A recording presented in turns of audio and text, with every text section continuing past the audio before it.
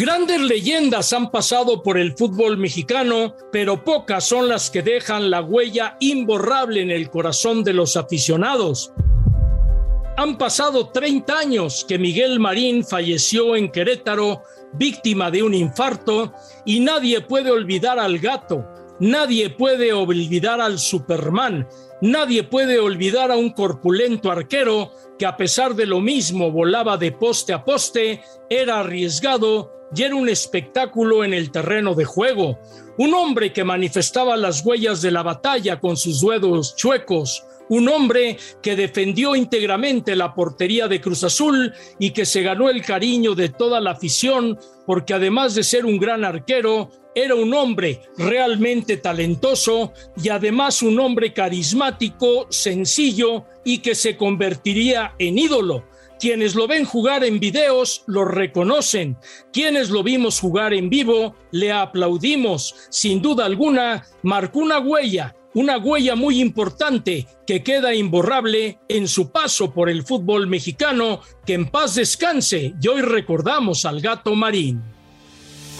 Esto es Football Stories con Fernando Schwartz, un podcast exclusivo de Footbox. Hoy, dentro de estas historias, dentro de este largo camino en el periodismo, voy a recordar a José Miguel Marín. Sí, el famoso Gato Marín, que para mí ha sido el mejor arquero extranjero en toda la historia del fútbol mexicano. Además, un hombre carismático, un hombre que era muy sencillo y un hombre que terminó su vida muy rápido porque muere a los 47 años de edad. Yo a Miguel Marín lo vi jugar desde que tenía 11 años de edad. Sí, cuando llegó a aquel Cruz Azul tricampeón, que comenzó un camino a tricampeonato goleando al América en la gran final por marcador de 4-1. Sí, desde ahí recuerdo a un Miguel Marín realmente excepcional en el arco, pero al paso del tiempo, gracias a esta linda profesión, tuve la oportunidad de conocerlo en 1977, cuando recién comenzaba mi camino dentro de la televisión. Ya lo había conocido yo por la radio, ahí por el año de 1975, y el tiempo nos hizo unirnos en una gran amistad, porque Miguel Marín era muy aficionado a las carreras de caballos.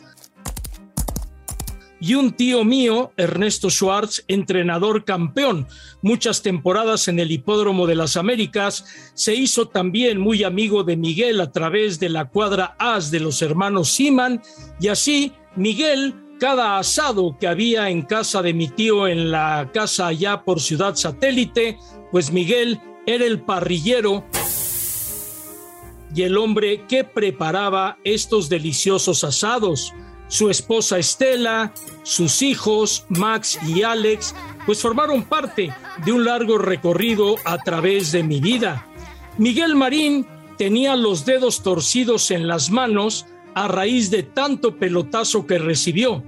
Y es que, a pesar de su corpulento físico, era un hombre que salía muy bien a achicar el área, no temía para nada enfrentar mano a mano enfrente al delantero para buscar desviarle o quitarle el balón, además de sus vuelos espectaculares que le valieron el mote del Superman.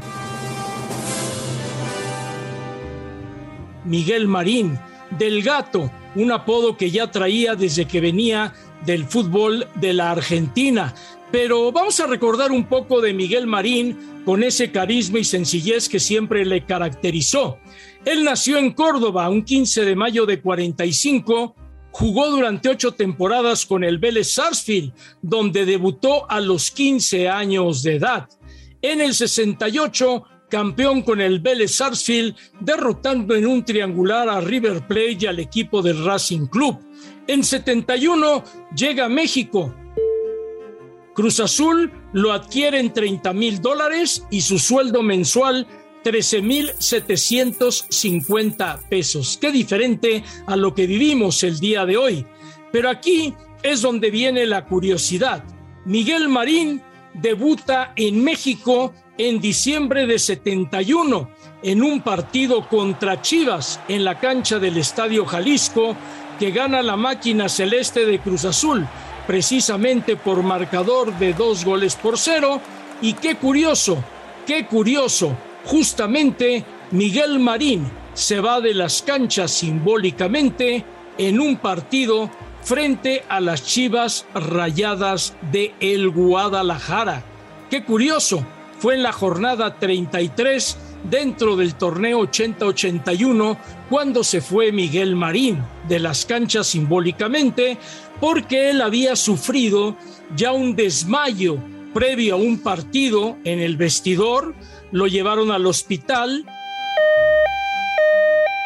y posteriormente se detectó que tenía un problema en las coronarias. Fue operado en Houston y por ello Miguel Marín pues ya no volvía al terreno de juego a jugar, y esa despedida es totalmente simbólica, retirándose a los 37 años de edad en mayo de 1981. Y es ahí a donde quiero llegar.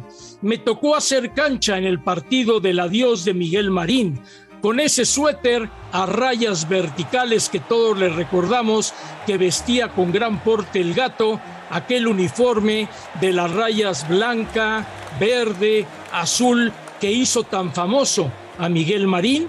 Bueno, el partido contra Guadalajara en la cancha del Estadio Azteca, y fue un capítulo muy triste para mí en lo personal.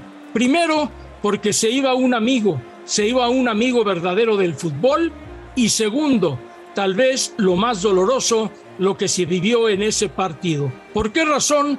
Miguel Marín ya había estado como comentarista en Imevisión, lo que hoy es TV Azteca.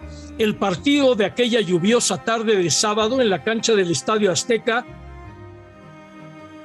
en el horario de Cruz Azul a las 5 de la tarde y pasado por tremendo aguacero, partía de que el balón se ponía en movimiento en el medio del campo, la pelota sería retrasada a las manos de Miguel Marín tomaba el balón, el árbitro detenía el partido para que Miguel diera la vuelta olímpica al Estadio Azteca y después en el centro del campo le diera a Ricardo el Oso Ferrero su tradicional suéter y sus guantes, como diciendo: yo ya acabé, ahora la portería es tuya y te entrego con qué la vas a cubrir. Lo doloroso, Televisa dio instrucciones en ese partido de que al momento en el cual llegara el adiós de Miguel Marín, no se tomara absolutamente nada al aire. Imagínese usted, Miguel recibe el balón, se va rumbo a la tribuna y a otras tomas la televisión, mientras Miguel daba la vuelta olímpica y entregaba a Ricardo el Oso Ferrero su relevo. Una pena. Eso jamás debió haber sucedido. Ya no era un problema entre una televisora y otra. Era Miguel Marín, uno de los grandes ídolos del fútbol, que se iba, y no puede ser que esto haya sucedido precisamente el día de su adiós. La verdad no se vale, pero así sucedió. Me tocó estar en cancha, lloré ese día por el adiós de Miguel, gran amigo, y sobre todo por ver el dolor que a un amigo no le daban el lugar que debía tener dentro de la historia del fútbol mexicano. Y otra cosa que me tocó vivir con Miguel Marín en su carrera: yo ya trabajaba en la radio en 1976 y estaba yo en la platea con mi abuelo viendo el partido entre Cruz Azul y Atlante, un partido a mediodía en la cancha del Estadio Azteca, cuando precisamente viene un capítulo que nadie olvida en la carrera de Miguel Marín. Miguel era muy bueno para despejar de manos, casi era un pase para iniciar un nuevo ataque. Ese día, Miguel, ante la presión del delantero brasileño Viña del Atlante, toma el balón, con una sola mano, su izquierda, gira para despejar el balón, pero da la vuelta completa y mete el balón en su propia portería para meter un autogol. Se adelanta, Viña la tiene, pierde un poco de tiempo y al disparar está Marín ahí firme que la suelta. ¡Gol! El gol más insólito que haya visto desde que estamos presenciando fútbol. La gente dice, ¿cómo Marín, que era grande para despejar, anota un autogol? Pues poca gente lo sabe, pero mi cercanía con él lo supo. Es que el día anterior su esposa Estela había sido hospitalizada por un problema que tuvo. A Miguel le habían dicho, no juegues contra el Atlante, pero Marín, que era muy testarudo, además de muy profesional, dijo, no, yo sí juego. Y bueno, su cabeza estaba en otro lado, y eso fue lo que sucedió para que Miguel anotara un autogol. Posteriormente a su retiro, pasó una situación muy, muy difícil que tampoco puedo olvidar, y fue en septiembre de 1981. Ese día, el día 6 de septiembre de 81, fue el aniversario de 24 horas, el noticiero en el cual yo colaboraba con don Jacobo Zabludovsky. 24 horas con Jacobo Zabludovsky. Y resulta que en Radio 1000 corrió la versión de que Miguel Marín había fallecido en el Hospital de Cardiología al sur de la Ciudad de México. Ese 6 de septiembre, terminando 24 horas, había la tradicional cena en el taquito de la calle del Carmen, en pleno centro, el lugar donde siempre nos atendía maravillosamente bien don Marcos y toda la familia. Y bueno, pues resulta que antes de irme a la cena, me fui desesperado en el auto a toda velocidad por Tlalpan, rumbo a cardiología, para ver qué había pasado con Marín, porque yo no creía que Miguel había fallecido. No me pregunte usted cómo, ni yo tampoco lo supiera explicar a estas alturas de la vida. Logré meterme hasta terapia intensiva de cardiología, y ya no como reportero, sino como el amigo que quería ver a su amigo. Y ahí me encontré a Miguel intubado dentro de terapia intensiva, pero vivo, lo cual me regresó la tranquilidad por la falsa noticia que había dado Radio 1000 en aquella ocasión, y ya tranquilamente me regresé a la cena.